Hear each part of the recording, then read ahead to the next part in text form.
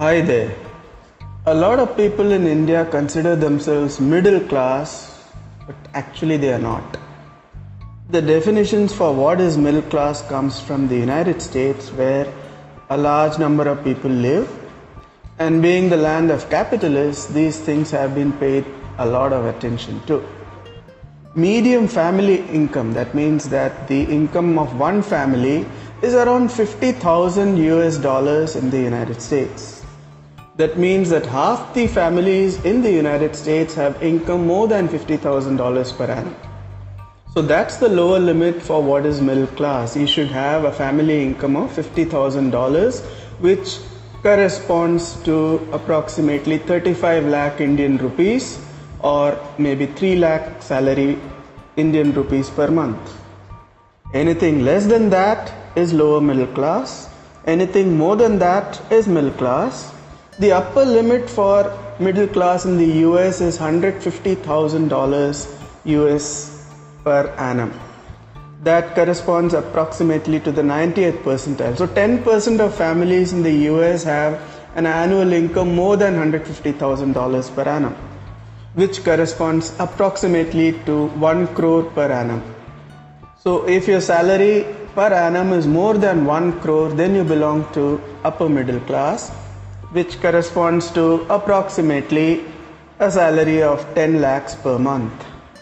To call yourself rich, the lower limit is $450,000 per annum, or approximately 3 crores per annum, or about 30 lakhs per month salary. This corresponds to the 1%, that 1% of families in the US have income more than $450,000 per annum. So it's easy to remember that 50 to 150, so 50 and 3 times more than that is 150, 3 times more than 150 is 450.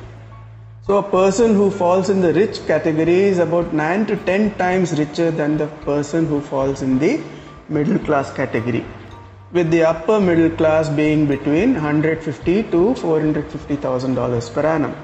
You can also define your level of middle class, upper middle class or rich class based on your total net worth as well. So the income required of $50,000 you earn from approximately $1 million. So if your net worth is more than $1 million, then you are in the lower limit of middle class. So approximately 7 to 8 crores of rupees. Similarly, upper limit of the middle class is about $3 million net worth, which corresponds to approximately 20 crores. So from $1 million to $3 million, you're in the middle class, or between 7 to 20 crores, you are in the middle class. If your net worth is more than 20 crores, then you fit into upper middle class, and more than 3 million in the United States. Assuming there are about 150 million families in the United States, something like 75 million people have more than $50,000 of income, and something like 10%, that is 15 million people, have income of more than $150,000 per annum. The definitions have to remain the same in India as well.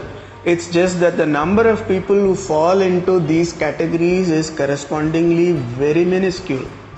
Of course, it is entirely possible that you may have a mix of income and net worth. So somebody might have saved up, say, 3 crores and has an income of, say, 20 lakhs per annum. He would still fit into middle class because the net worth plus income reaches to the $50,000 level, assuming an income from the 3 crores which is saved up.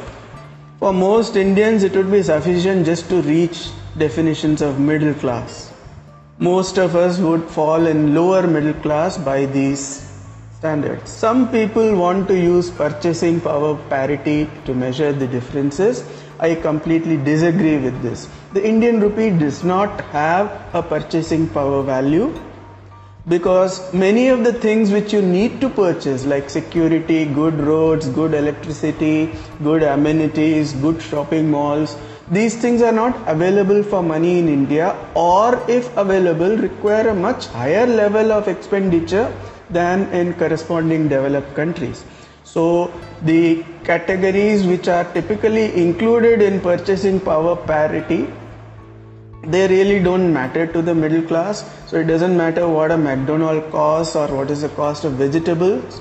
You should measure the middle class consumption basket of India versus middle class consumption bracket in the United States.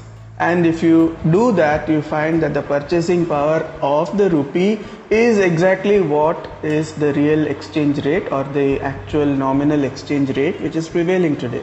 And so $1 should be called as 75 rupees. In fact, I would say that the purchasing power of the rupee is even weaker than 75. So I would put the value of a dollar at 100 rupees. A lot of the rupee appreciation is not so much because of the purchasing power of the rupee, but because of dollar flows.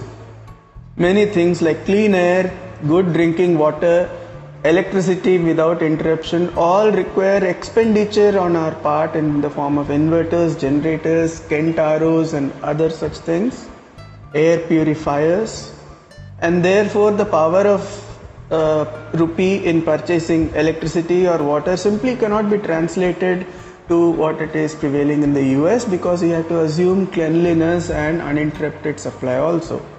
By all those criteria, most of us would fall in the lower middle class, and we should consider ourselves as such.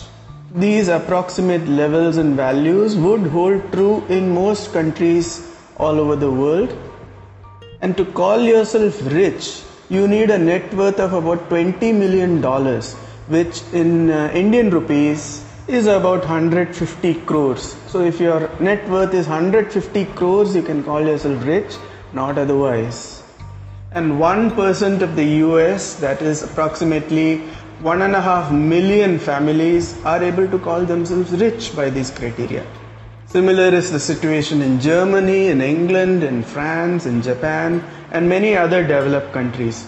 And that is the criteria which is used even in middle income countries like Mexico or say Philippines, Malaysia, Indonesia. In all of these countries also, substantial numbers of people have these kind of income and net worth levels, and they would use the same criteria to define themselves as middle class, upper middle class or rich. India is one of the few countries which persists in trying to hype up its development using purchasing power parity. India does not fit into middle income country. Its per capita GDP is just $2,000 or even less than that per annum, and therefore it squarely falls amongst the poor countries of the world.